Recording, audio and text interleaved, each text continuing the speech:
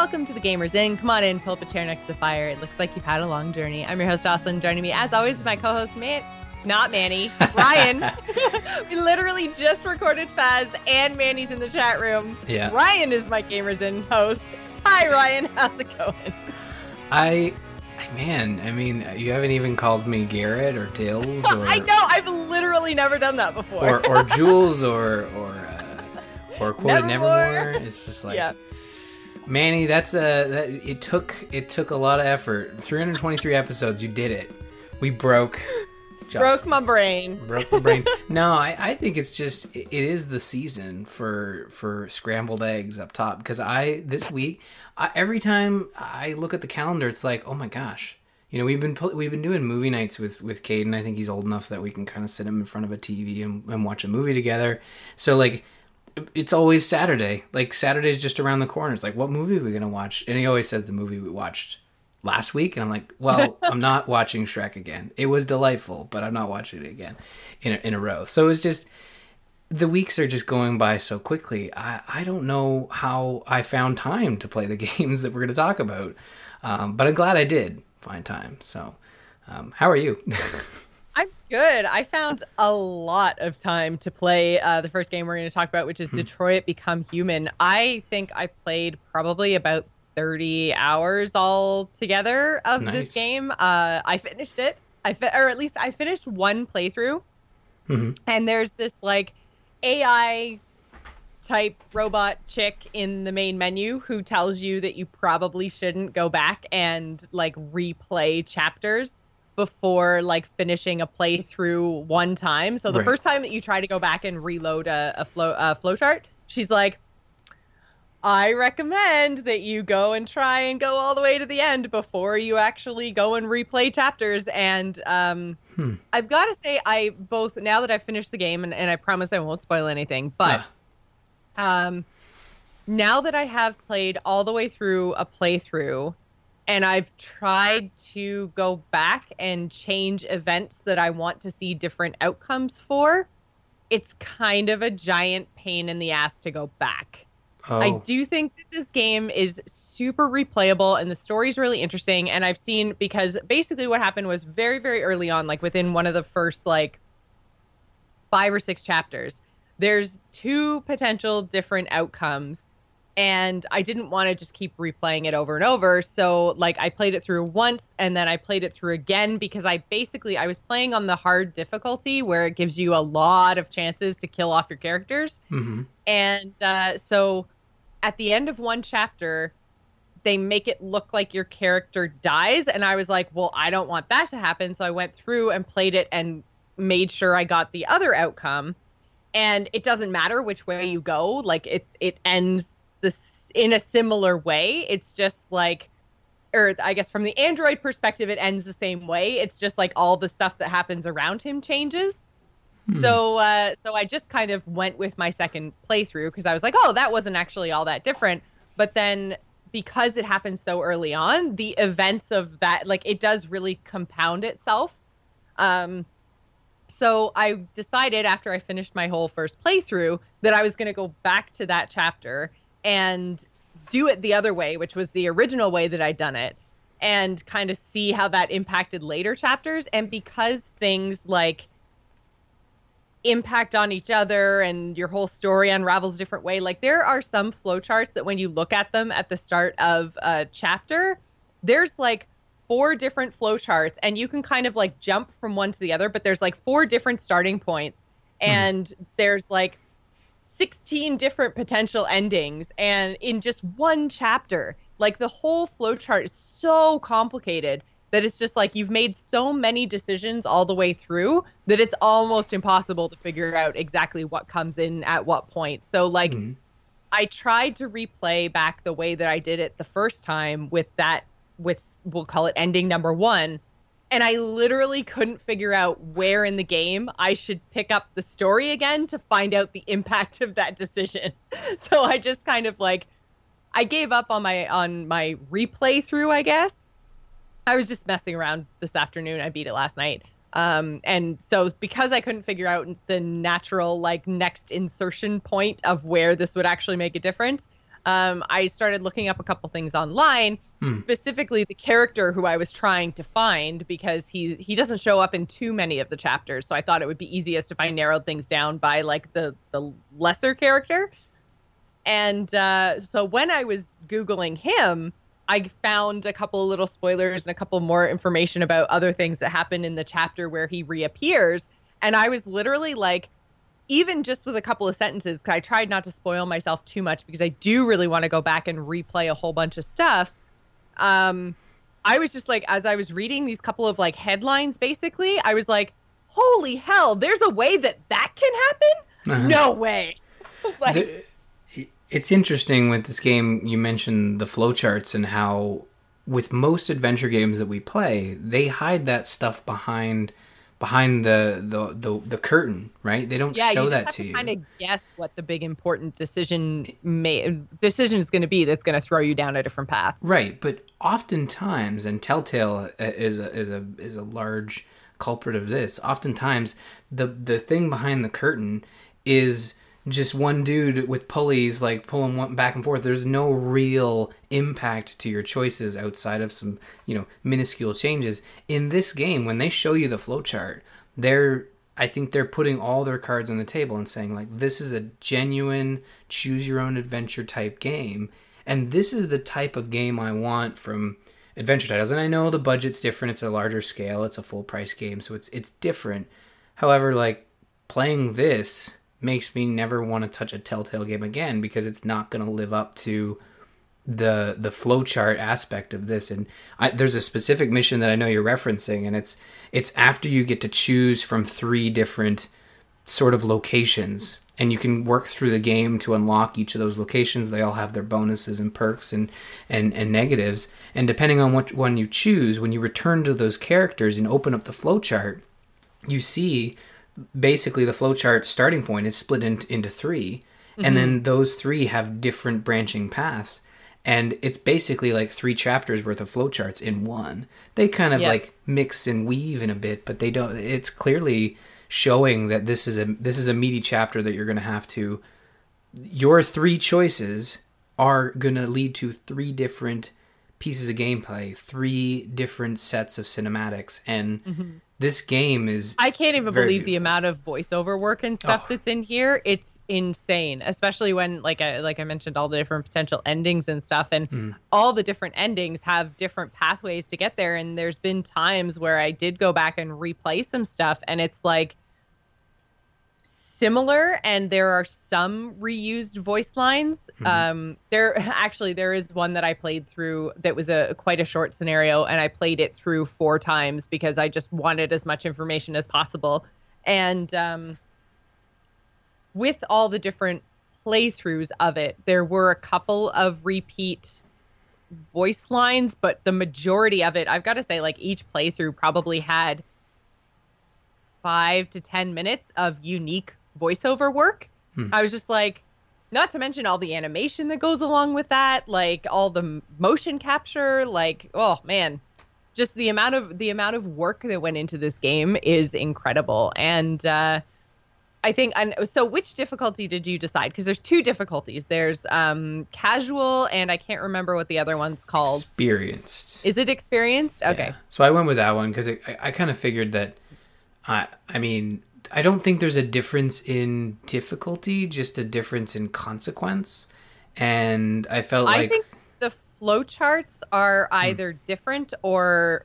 Well, I think they are different. But it's just... I think that there's more potential lethal options that open up to you. Like, there's more branches on the flowcharts in the experienced version, because there's, like, very few branches when you're moving through the experienced flowcharts that actually result in all of your characters surviving. Like, there are a lot of points where characters die in this game. And, I haven't had... Well, when we played the demo, I had Connor die. So the first mission. And the demo, by the way, is the first mission. That is the first chapter, yeah. If you're looking to try this game, the demo is perfect because there's literally no spoilers. You're just going to play through a segment of the first... It's the first chapter.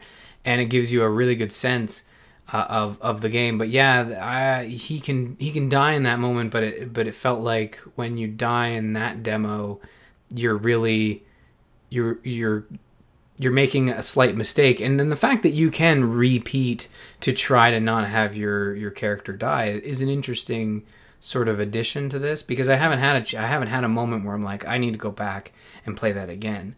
Outside of looking at this chapter and noting it as like, I need to come back here and see what these other, possibilities. And the cool thing about the flowchart is actually, the chapters are all spread out. So you jump between characters. So it's not a linear story in that you're, playing as Kara, the housekeeper robot, straight through her story. You're jumping over to Connor, the detective, and Marcus, the painter, the revolutionary, basically. Yeah. Sure. Yeah. Eventually, I haven't. I mean, he hasn't quite gotten there, but I mean, it's foreshadowed pretty strongly. The mission after the painter scenario. So yeah, I think that it's interesting how that works, in that it'll show you in the flowchart like this moment or this beat of the story is starting because you did something, and it'll actually tell you what you did. And it's like, I don't know, I'm trying to think of a spoiler-free example. Like Kara cleaned up the Chinese food appropriately, like, and that's not actually a consequence, but it's it's like, so if you talk to a person or encounter a person in, say, chapter 3, maybe in chapter 10, you might have a yellow box that says, oh, because you met Susie, Susie is now going to offer you ice cream. That's a much stronger example, because I like ice cream, and it's not a spoiler. Yes. Because there's no ice cream in this game, from what I've seen. So it's actually really interesting, because when you look at the flowcharts at the end of each chapter, it'll actually show you with little yellow unlocks which of the things that you did that are going to have consequences later on. So then you can actually see what things you've unlocked that are going to change your story. And then later on, they'll show up in your flowchart as big yellow boxes that are like, this box wouldn't have been here had you not blah, blah, blah. And it'll say like, so-and-so did this thing in chapter name. And that's the first box in that section of your flowchart. So when something like that happens, the only thing is, and I kind of wish that they did this, when things are locked and not viewable in your flowchart, you get no information about them. So it's like, I kind of wish that in the flowchart, before you've discovered it, there was like a yellow outline around something so that you knew that it was something from a previous chapter that was unlockable. Because right now I find myself like often checking the flowchart and being like, oh, there's something in this hallway before I get to the next thing that I'm missing, because there's things that aren't unlocked. But really what that probably is something that I didn't do, chapters ago. But there's no way to tell if it's something that I need to find in the current chapter or something I should have unlocked a while ago and should stop looking for. So I found I wasted a lot of time trying to discover everything and follow the flowcharts to a T almost, if that makes sense. Like there are definitely some like Y intersections where you have to make a choice left or right. But then there's a whole bunch of other things that tend to like happen potentially at the same time, like clues that you can find and things like that. And like I say, sometimes it would be really nice if there was a way to tell before you've actually unlocked it just what the origin of the thing was, because I felt like I spent a ton of time looking for things that I couldn't actually find. Yeah, the flowcharts, there's a bit more they could do there to give you a hint at where you should go back, but they do break. This is groundbreaking in that they give you a lot more information than any other game ever has in this genre, and you gotta really take your hat off to this, because I know it's really hard to develop these branching paths. I mean, those choose your own adventure books from when we were kids, like those aren't easy to design. Maybe they're a little easier to design than this, but like it's crazy that they've laid this all out for you. And I think they do kind of denote sort of it's hard to tell, but in the flowchart there are these like bolded brackets before like a undiscovered event, and sometimes those do unlock to be like a consequence from a previous chapter, or you found something. But you're right, it's hard to tell, and that is a bit of a bummer, but also preserves the discoverability of going back. That's true. I mean, I wouldn't necessarily want it to be like spoiled, but I also find that like because this game is so big and because there are so many consequences, like I'll admit for the first like 5 or 6 chapters, I was really worried about this game because I watched Matt play the first 3 chapters, I think, or maybe 4.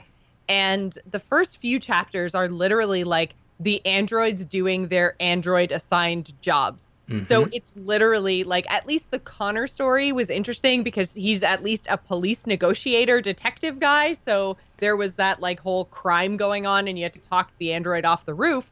But the other 2, like one is a maid and one is like a domestic assistant to an old guy. And so like the maid literally walks around the house and does the laundry and like cleans up the table and makes dinner and washes the dishes and gets berated as well. And gets yelled at. And then the other guy literally like goes and picks the old invalid guy out of the bed and takes him to the bathroom and administers his medicine and pushes him around in the wheelchair. And I'm like, is this like Maid Simulator? Like, this game's really boring. Like, how long is this going to go on? And it goes on for a little too long.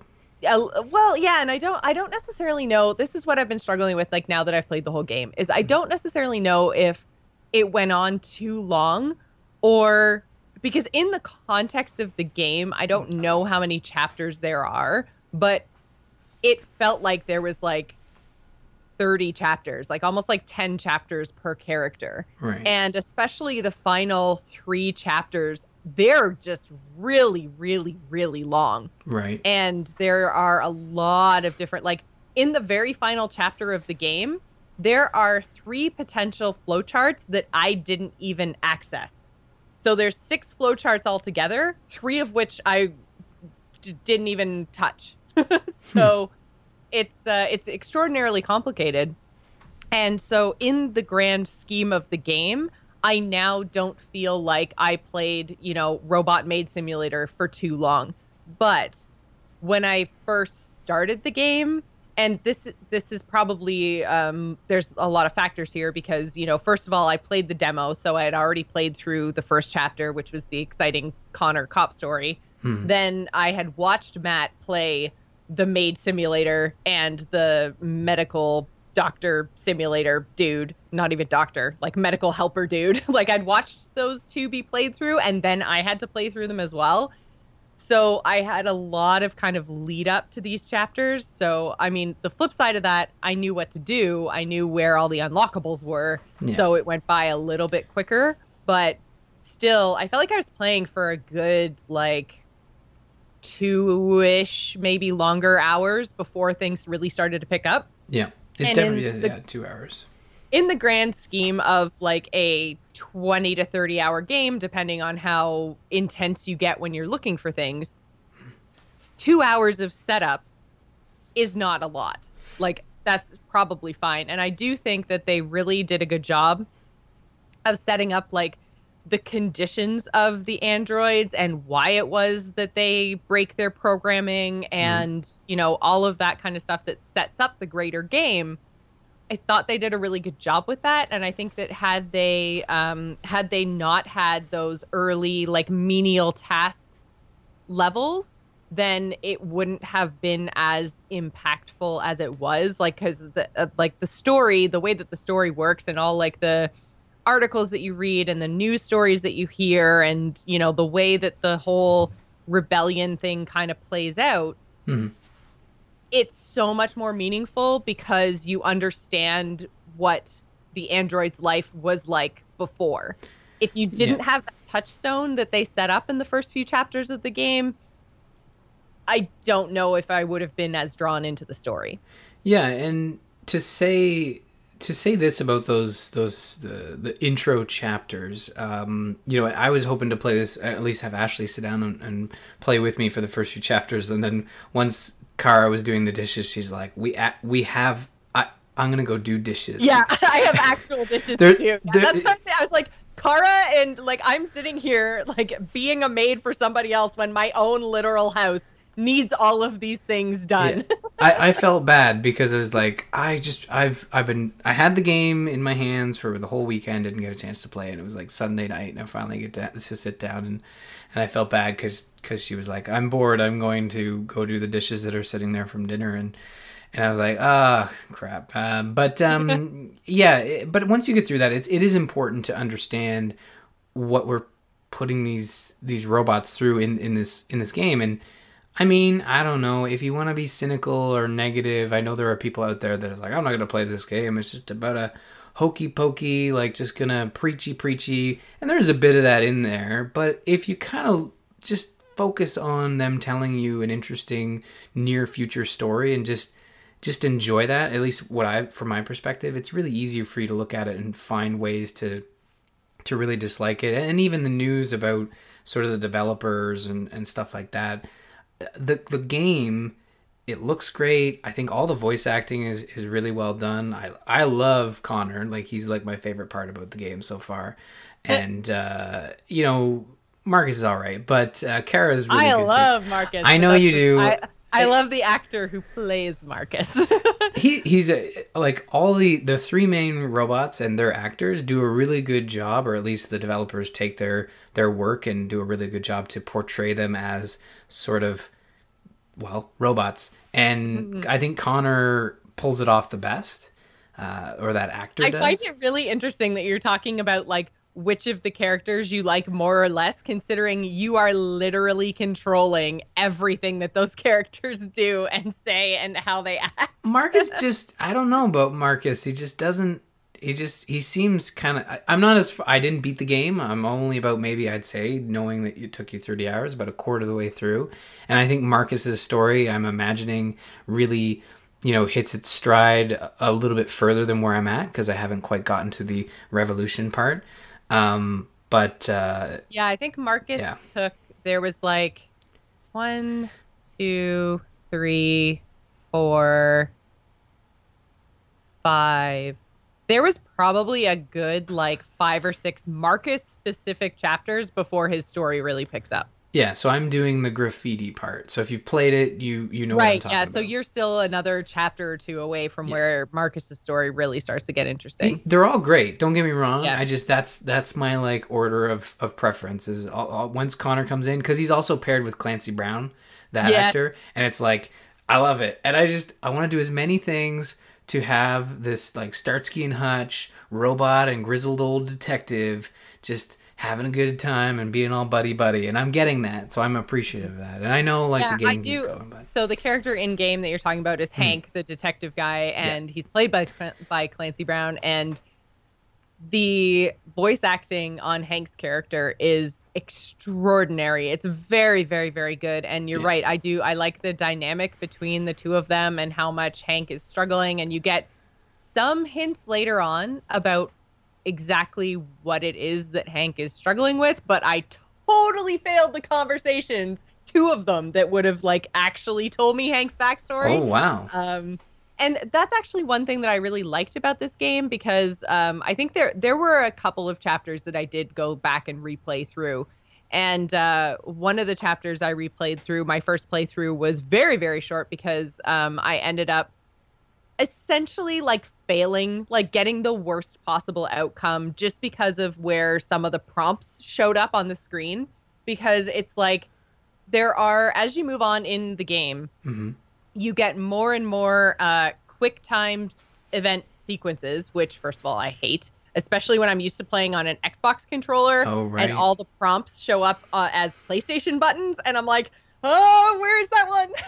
So you get more and more. And on top of those, they actually introduced a mechanic that I prefer, which is basically like time. So a timer will show up on the screen, and it'll say like, you have 10 seconds and you have to like do something in 10 seconds, or if you don't do something, then that will be another branch of the flowchart, is like the you failed to act branch.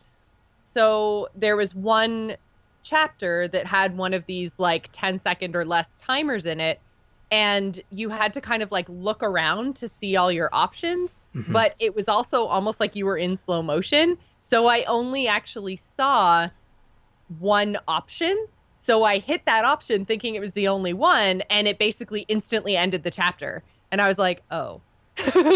So then I replayed to go back because I'm like, I must have missed something. And it turned out I did miss something. So then I actually played through the whole rest of the chapter. But I find that like, even when I failed, it was still a really interesting branch. And there still was like, that's kind of what I liked about this game, is that there was no like game over.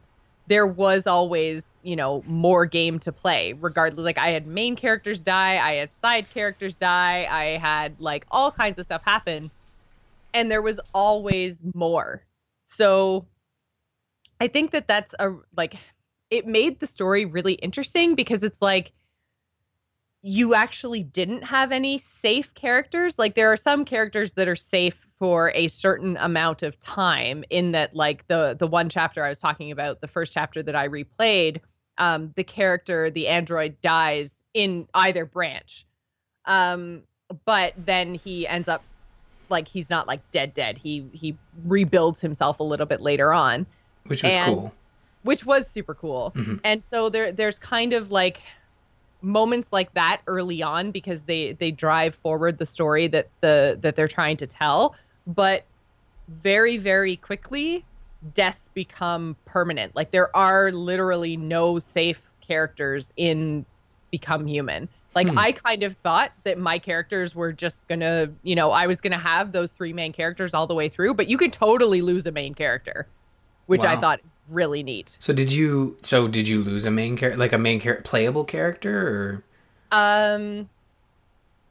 Not permanently, but I did have deaths that then were with, like, I don't want to spoil too much. So it sounds like you had some. Well, so I did have some characters die, and I thought they were dead, and then they ended up coming back in one way, shape, or form. And there's actually an achievement when you hit the third last chapter for having all three main characters make it that far in the story. Oh. So you can lose them because there's an achievement for it. Okay. So somewhere between like chapter 10 and chapter 20, main characters can die. Yeah. And which is really cool. And they can definitely die at the end. Oh, well, yeah, that's not surprising. Obviously. Yeah. A couple things that really should be noted is that personally, I think this game looks amazing. Like, I don't know what they've done. Visually? Yeah. Holy crap. Yeah, it's just gorgeous. Probably the best looking game I've seen on the PlayStation 4 with what they're trying to do. Like very clean environments, the UI, the way it pops up and everything is sort of like displayed with LEDs and stuff. And then even the grimy sections, they are done in a way that are very well portrayed. So I think that aspect is just a visual. They take the visual novel aspect of what Telltale's trying to give you, and they really do deliver on a visual, experience. Whereas, and again, I'm not trying to give Telltale shit, but like their engine's garbage. Like it's not good anymore, and I don't think their games have looked great in a long time. They really need to revisit them. But with this game, it kind of blows all of that out of the water. And the last time I experienced something like this with a genre like this was Until Dawn, that we both loved, and that was where I played it. And that's actually where I stopped playing Telltale games, or at least the ones that I didn't have to play.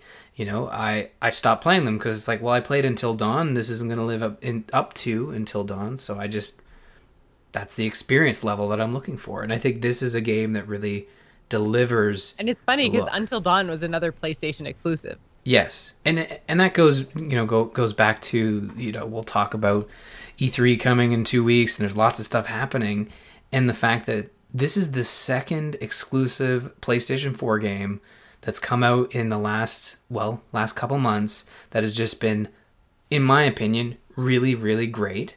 And you look at what Xbox is doing and Microsoft, and yeah, like the PC, Xbox stuff is really cool, but Sea of Thieves, not my cup of tea. State of Decay 2, while fun, just really just barely hanging on in terms of, a functioning game. Very buggy, not a lot of depth to that one as well. And I wonder, like, if Microsoft really just can't come out with some games like this, where it's a no-brainer for us, $80 purchase, like full price game.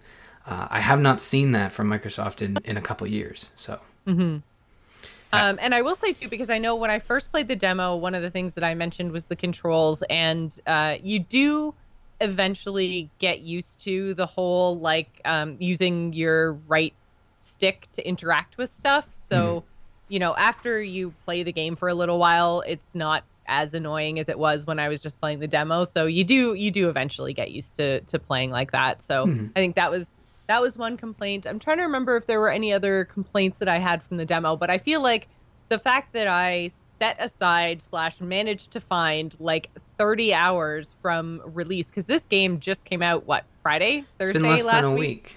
Yeah, it's been less than a week and I beat the game. Like, I haven't played a game with this level of, like, I need to finish it and see how it ends kind of intensity since Horizon Zero Dawn. So, I mean, the story here isn't quite as... well, I don't know, because I mean there's so much still that I have to experience and play, so I don't even know how to kind of compare it to Horizon Zero Dawn, because this world was pretty fleshed out too. I've got to say, I also really, really enjoyed reading the you find like magazines all over the place, and they're because it's so near future, I think it takes place in 2038. Yeah. So it's like 20 years in the future, and there's a lot of articles in those magazines that I find they were interesting and believable and pretty cool for world building. So I enjoyed finding and reading all of those articles. Yeah. And only a decade since the androids from CyberLife, the company that makes them, had been introduced to the public. So that's like, think of the iPhone. That's how long androids have been around. And you see it's a really good comparison, actually, because you kind of see in the game that androids are everywhere, and, smartphones, like the last decade of how smartphones have just ballooned is a really good sort of comparison, because everybody in the United States has one of these androids. So they're running buses, they're running, they weren't running the bus system, but they were running a lot of like shops and restaurants and even the police station. They were, secretaries and stuff. So, it's really interesting to see that. And you mentioned the articles. I found one. It was like, I always joke that in these, no one addresses Canada in any of pop culture, and this one specifically name dropped Canada for a couple things, like the U.S. and Russia are kind of batting heads, and it's like Canada and the rest of Europe would just appreciate if everybody just had cooler heads and just chilled out. and hey, it's kind of interesting. Like you said, it's a close future, but there's also an article where Canada is this Android-free country, and they kind of it's kind of advertised that way. So it's interesting to look at America being this hustle bustle, get things done, industry, and the rest of the world is just like, okay, whoa, like let's slow our roll on all these androids, because they talk about like the unemployment rate shooting up to like 40% because all the jobs are being taken by these androids. Like it's not a very, where I'm at in the game, it's not a very complex story, but it's a very like believable story in that, like, I remember the last time we replaced people's jobs with machines, there was a high unemployment rate, there was a crash. It's kind of interesting to play through that from what could be, not, a near future, but maybe not our lifetime to have, like, these robots are pretty spectacular. I don't think They're right up there with the Westworld robots that legit look like humans. And there's no way in 20 years they we're take there. their little LED out of their temple, and all of a sudden you can't tell androids from humans. Okay, So, I thought that was a little silly in that they don't explain it at all, and they can just kind of pop out the chip, and then no one can tell whether they're human or not. And it's just like, I don't know. I would think that chip would be like harder to remove or have some kind of like faulty actual function instead of just like the spinning Windows circle that tells you when they're processing things. It's nitpicky to say that. I in my opinion, like to say like, what is it? But in my mind, if that was there as a function, if you ripped it out, it would have some sort of connection to be like, hey, this robot or a tracker. Like they talk about androids going missing, and it's like, where is the android? It's like, there gotta be like 3 or 4 GPS things in there, like he takes a foot off, it's like, well, there's still a GPS in the left butt cheek and the upper temple. Like, I don't understand. They explain logic. It a little bit more further on. I'll put it that way. Yeah. Even the chip in the head like thing, like the popping of the windows. Not specifically the chip in the head thing, but the idea of why they can't be found. I imagine like as I get further, there's some sort of human, error or software AI learning gobbledygook that they'll use to explain what happened. But I don't care because like I'm enjoying what they're laying down so far, and I'm in every time I sit down to play it, I'm always like, oh, one more chapter, because each chapter, at least where I'm at, feels to be about between 20 minutes to an hour, and it's a good experience. Then you move on to another character. They get a lot longer. Yeah. Right now I'm feeling like every character is really different. Like you have your Connor interrogations, you have your Kara, segments, and then you have, Marcus, who they're all very, very different, at least where I'm at.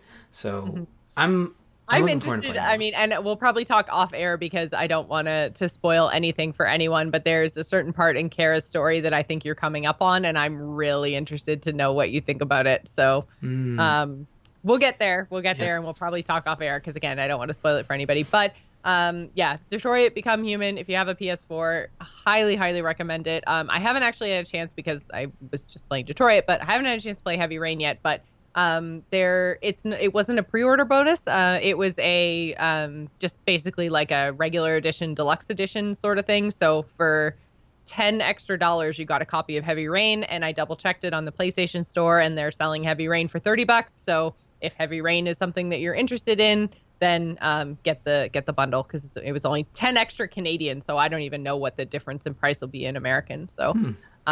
But yeah, so definitely worth picking up. It was a lot of fun, a really good story. And like I mentioned, there are so many stories for me still to discover within this game. So the replayability here is absolutely incredible. I can't wait to actually get back and redo some of the things. Because there's some times that I lost some characters that I'm like, okay, if I just memorize this QuickTime event, then I'm going to be able to save them and it'll be okay.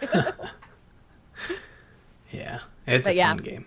Overall, yeah, it's a very, very good game. Very visually pleasing. The controls you get more used to the controls. They have more QuickTime events near the end than there were at the beginning, but still, I think if you don't mind QuickTime events, then obviously it's going to be fine. If you really do hate QuickTime events, even if you absolutely, totally, utterly fail, there's still story. Like the story's going to keep progressing. You don't have to go back and like actually try to beat it.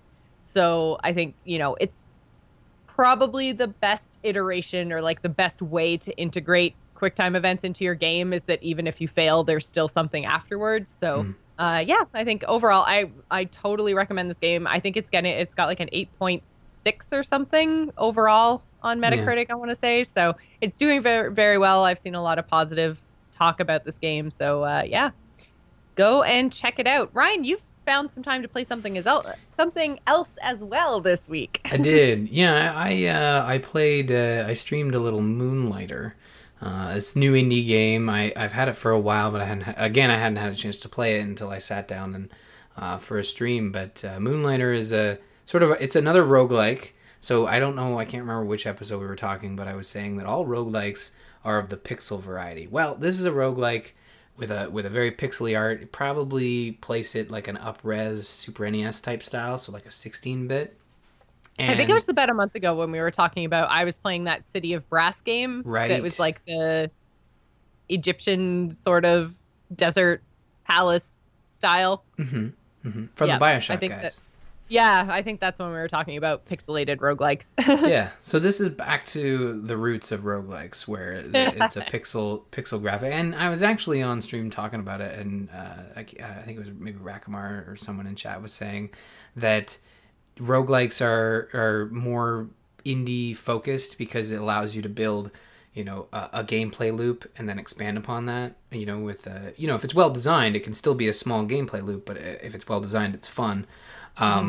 So in that sense, like a roguelike is very inherent to indie development because you can take a smaller project and sort of balloon it with great effort and great design. So in this one, it's a roguelike, another one. It's called Moonlighter, and that'll make sense in a second because by day you're a shopkeeper, and by night you go into the dungeons. There are 5 dungeons. So 4 little dungeons and then 1 main dungeon that you unlock, and I'm sure it's a beast and very hard to kill things in. And you start off in the dungeon, it kind of gets you used to the combat and gives you the idea of how combat works. And then you die because it basically does one of those because things. Obviously. Well, it does, not because obviously, it does one of those things that I actually really don't like in video games where it throws enough at you to force you to die. Not from a story standpoint, but from a gameplay standpoint. Like, there's no way to succeed, and it kills you on purpose. So that's a little bit frustrating and kind of sets up the beginning of kind of the issues I have with this one, with this game specifically. So when you're in the dungeons, you're collecting materials as you kill things and trying to progress. It reminded me a lot of Binding of Isaac in the way it's set up, where you come into a room and there's a map in the lower corner. And there are doors that you can go through, and you're moving in 8 directions, and you can combat and you take out enemies that drop materials, and those materials go in your bag, and rinse, repeat. And there are levels to each map, so you're kind of progressing. They're all randomly generated, and you're looking for that progress to level 2 type thing. So when you die or you decide to warp out, you can warp out at any time and take your loot. When you warp out, you go back to town.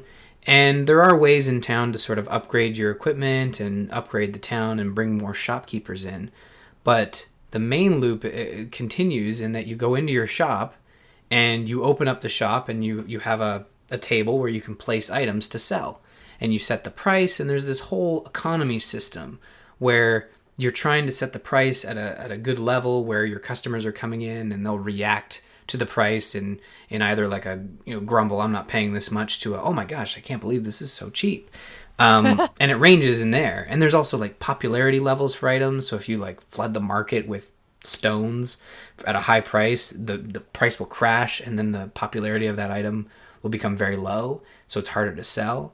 So there are those interesting mechanics where the day is kind of taken. That's how you make your money. You don't find gold in the dungeons. You just sell the stuff you find.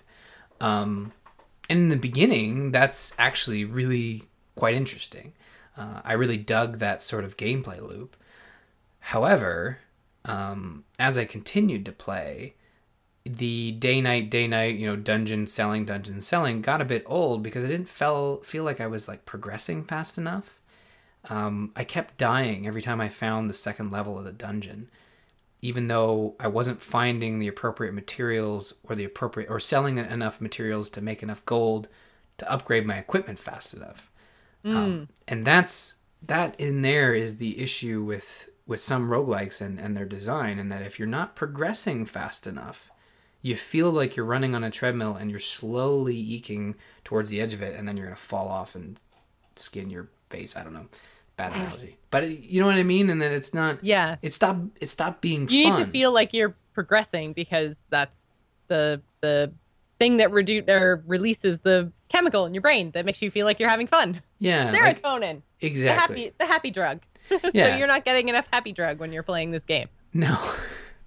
No, I felt that way. It was around the 2-hour mark or the hour and a half mark where I was like, I feel like I should be doing better, and I feel like when I enter that second level, I have played long enough that I should be able to progress. Because once I got into the second level, yeah, you're getting more material, you're killing more enemies, but they're also stronger enemies, so they're taking longer to kill, they're hitting you for much more.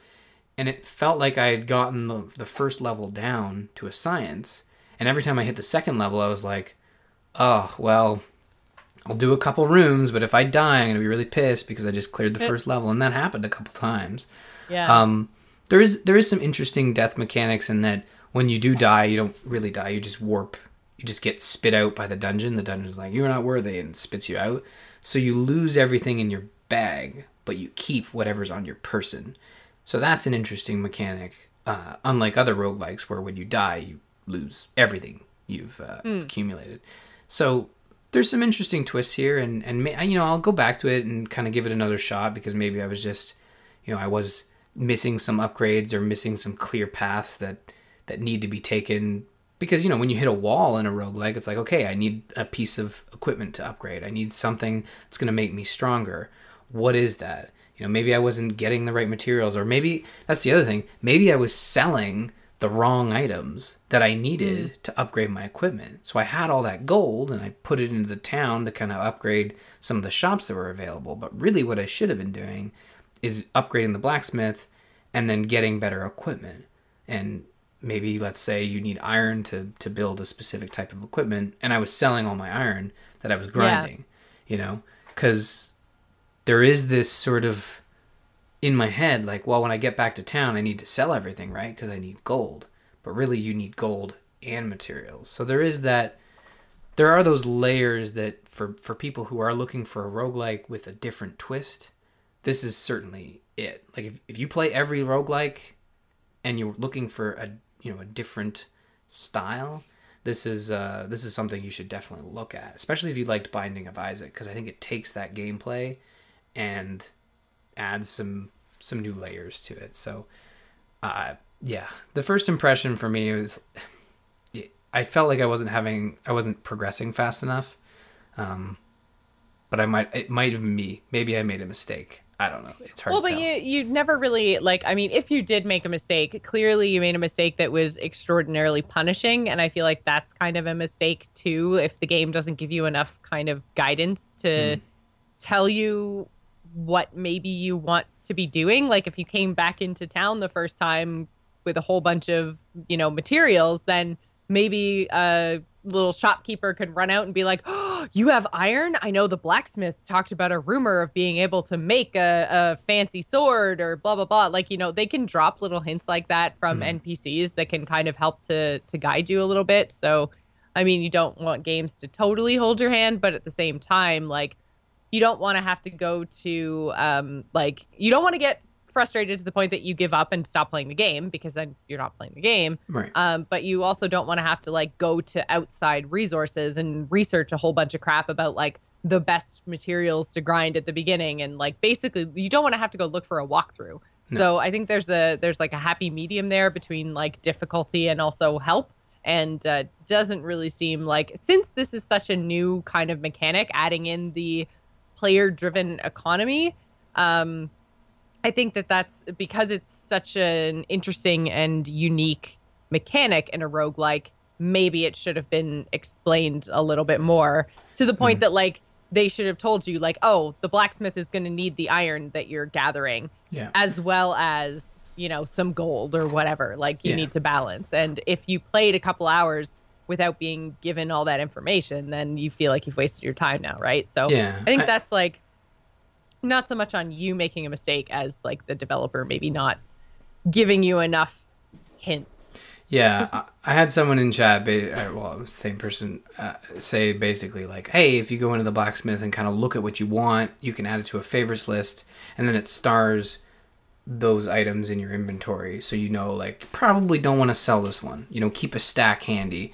And to the game's credit, you have a storage in the house, and when you put stuff in storage, you don't have to take it out again to do crafting. So there are. That's nice. They're making smart design choices, and the game does look really cool. It's got that sort of higher res but blurred pixel look to it, so it kind of it's hard to explain, but it does look really cool. And the economy shop system is neat. It kind of reminded me of a more expanded like Stardew Valley, where you're trying to take what you're earning. So the gameplay feeds into the economy, and the economy feeds back into the gameplay, and there's that loop, that is really cool. And I'm not the greatest finance person, especially in video games, so when I come in and I make a bunch of money, it's like, I'm gonna go try to upgrade some things, but actually looking at tooltips or figuring out like maybe I want to prioritize a better sword or different weapons, because you can hold two weapons at once and swap through them on the fly. So there's a lot of cool stuff about this game. And I think it's certainly worth checking out if you like roguelikes. But you're right, like if you're not careful, you can kind of fall into this ditch. You can still climb your way out of it, but it's just going to take, like, you're going to feel like you wasted a bit of time as you're not really seeing progress, the type of progress you want. So overall, yay or nay? I'm kind of like in the middle, like it's hard to recommend without, actually enjoying it myself. But I feel like if you do like roguelikes and you're looking for a twist, you should give it a shot. I didn't hate it. I just felt like...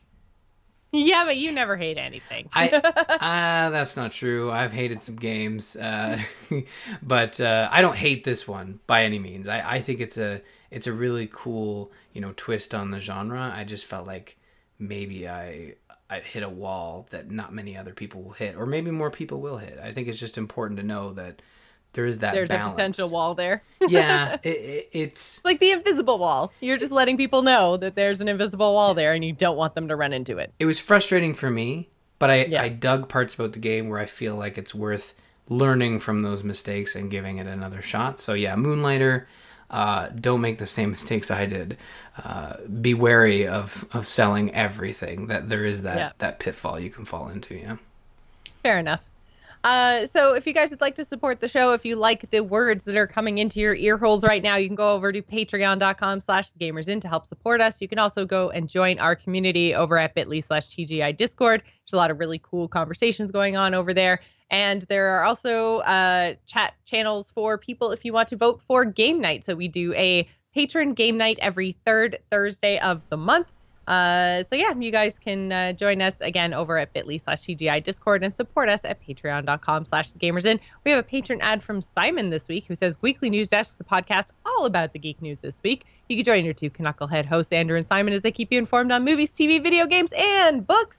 You can find them on iTunes or at weeklynews.com. That brings us to our topic of the week this week. We are talking all the Pokemon news, and Ryan, I'm going to let you take this one away. True. Pokemon, it's back. Yay! And it's for everyone. No, it's interesting. People think of Pokemon as this Nintendo franchise, and it is a Nintendo franchise, but it's actually sort of managed by a separate company where Nintendo has a third of a stake in it. So it is Nintendo, but it's not Nintendo in a way that E3 is 2 weeks from now, and Pokemon has decided to just be like, hey, this is all our stuff. It'll be at E3, but we want to get ahead of everything. So here's everything. They announced available right now a game called Pokemon Quest. It's this like QB. I don't know what it is. I downloaded it. I haven't had a chance to check it out, but it is free to play and it's on your Switch, so you can go check that out now. They announced Pokemon Let's Go Pikachu and Pokemon Let's Go Eevee. Those are coming out in November, and I put this in here. I've got to say, like, I saw this, and I saw people being like, okay, are you going to go with Pikachu, or are you going to go with Eevee? And I was like, okay, so is this for Pokemon Go? Like, I was really confused by the name. Mm-hmm. You already have Pokemon Go. Could you not have called this Pokemon anything else other than just putting one word in there? Because I couldn't. And I know that it does have integration with Pokemon Go, so I understand. But I wish this was called anything else, because I found it super confusing when I was reading these stories. Even just to differentiate, like, what was happening in this new Pokemon Let's Go, what was happening in the just Pokemon Go sections of, like, the integration and interactions and stuff. I was just like, it was so hard to kind of keep them separate. I think that was probably a conscious decision on Nintendo's part, but I feel like it was really, really confusing. And I wish that there was like I don't even know if you, even if it was like, oh, I don't even know what you would call it, but Let's Go and Go, they're just too close together. I mean, yeah, but like, I think that the connection, the connection is there in a way that you want to connect, you want to have those names line up in some fashion. And I think it's really, this is kind of, if you wanted to connect in a way like that, this is kind of what you do, because the other one is like Pokemon, there's Pikachu, play with your Pokemon Go. I don't know. But it's interesting in that this is kind of the first, Nintendo project that is directly linking with their mobile efforts. And I know, again, Pokemon is a separate company. They do things differently. But this is legit like a Pokemon type game on the console that will link up with all your hard effort of walking and launching, opening eggs and catching Pokemon. And I guess it looks like you can you bring your Pokemon into the Switch. It actually reminded me of an expanded, they had these games called Pokemon Stadium and Pokemon Coliseum on the N64 and GameCube, where you could transfer your Pokemon from your Game Boy and Game Boy Advance games into the console game. Which was the thing that used to confuse the heck out of me, because I had I think I had Pokemon Stadium, and I was like, but I didn't have any Pokemon in it. And I'm like, I don't understand how I'm supposed to play this game. And it's because it was an integration from outside the game, and you were supposed to battle Pokemon you already had, but I didn't have a Game Boy. So I was just like, I got this Pokemon Stadium game, and I'm like, now what do I do? So import my Pokemon from what? That's like buying one of the Super Shot games and you don't have the Super Shot. Sad. I was so sad. You know what you missed out on? You missed out on taking pictures and then taking your save data to Blockbuster and printing out little stickers. That's what you missed. I think that was Pokemon Snap, actually. But that sounds like a Snap thing. Pokemon's weird, man. But these games, it's interesting. They look cool. Yeah, and it actually looked like things went both ways. Like, it wasn't just from Let's Go to Pokemon Go or from Go to Let's Go. It was you could go either or, which I thought was really interesting, because one thing that I've seen people complain about in Pokemon Go is if they don't live near water and you need 400 Magikarps, they never ever see them and catch them. So if you could, be catching them in Let's Go and then transfer them over to Pokemon Go, that would be great. Same with really just any of the Pokemon. If you need to catch a whole big number of them, or if they're not in your region or whatever the case is, if you can go into Let's Go and kind of farm those Pokemon and then transfer them over to Pokemon Go, that could be great.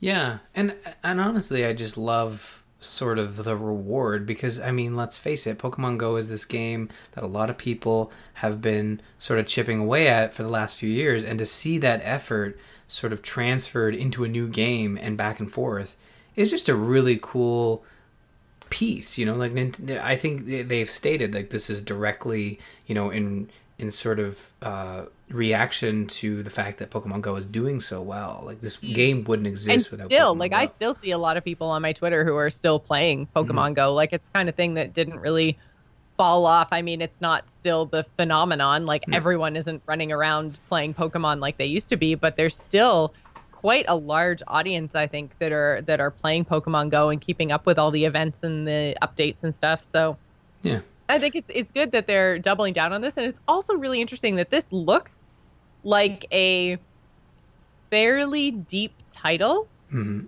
I think they said it was the first 151 Pokemon or whatever. And there's there's gameplay in there for friends. There's battles. There's a lot of stuff in Pokemon Let's Go. Mm-hmm. But this isn't the main core game title that we're getting that they teased last year, right? We're getting something next year that is an actual full-on new Pokemon game. Yeah, on the Switch. Last year they announced the new core Pokemon game coming in 2018, and that appears to have been delayed to next year, second half of 2019, so probably November, holiday season. But the interesting thing is, when you look at the trailer for Let's Go, I can't say this for certain, but it looks like that would be the engine you go forward with, because when you look at it, that looks like a higher resolution Pokemon game, like if you played any of the 3DS titles, that looks like the next logical step. So the fact that they delayed the main series and brought this one out for November, I think that this is sort of them testing the water with the new engine, and then the next game will look similar to this with maybe more expanded features. Because Let's Go, while it does have interactions with the Pokemon Go, now I'm realizing, yeah, it is super confusing. It is so confusing. Thank you. So its interactions with Go, it's missing. It's not a core franchise game because it is missing certain segments. There's no online battles. There's no link battle. It's all kept to the Switch, and you play Switch to Switch locally. Yeah. But it looks like the battle system's there. It looks really, really great. And I think the analogy of Let's Go is Pokemon Stadium as Let's Go is to go as Pokemon Stadium was to sort of Red, Blue, and Yellow on the Game Boy. So that's a really good way of looking at it. So if you're big into Go, you're going to want to check out Let's Go. So let's go check out Go. Anyways, the new game's coming out November 16th around the world, and the main franchise core series, whatever you want to call it, is back again in 2019.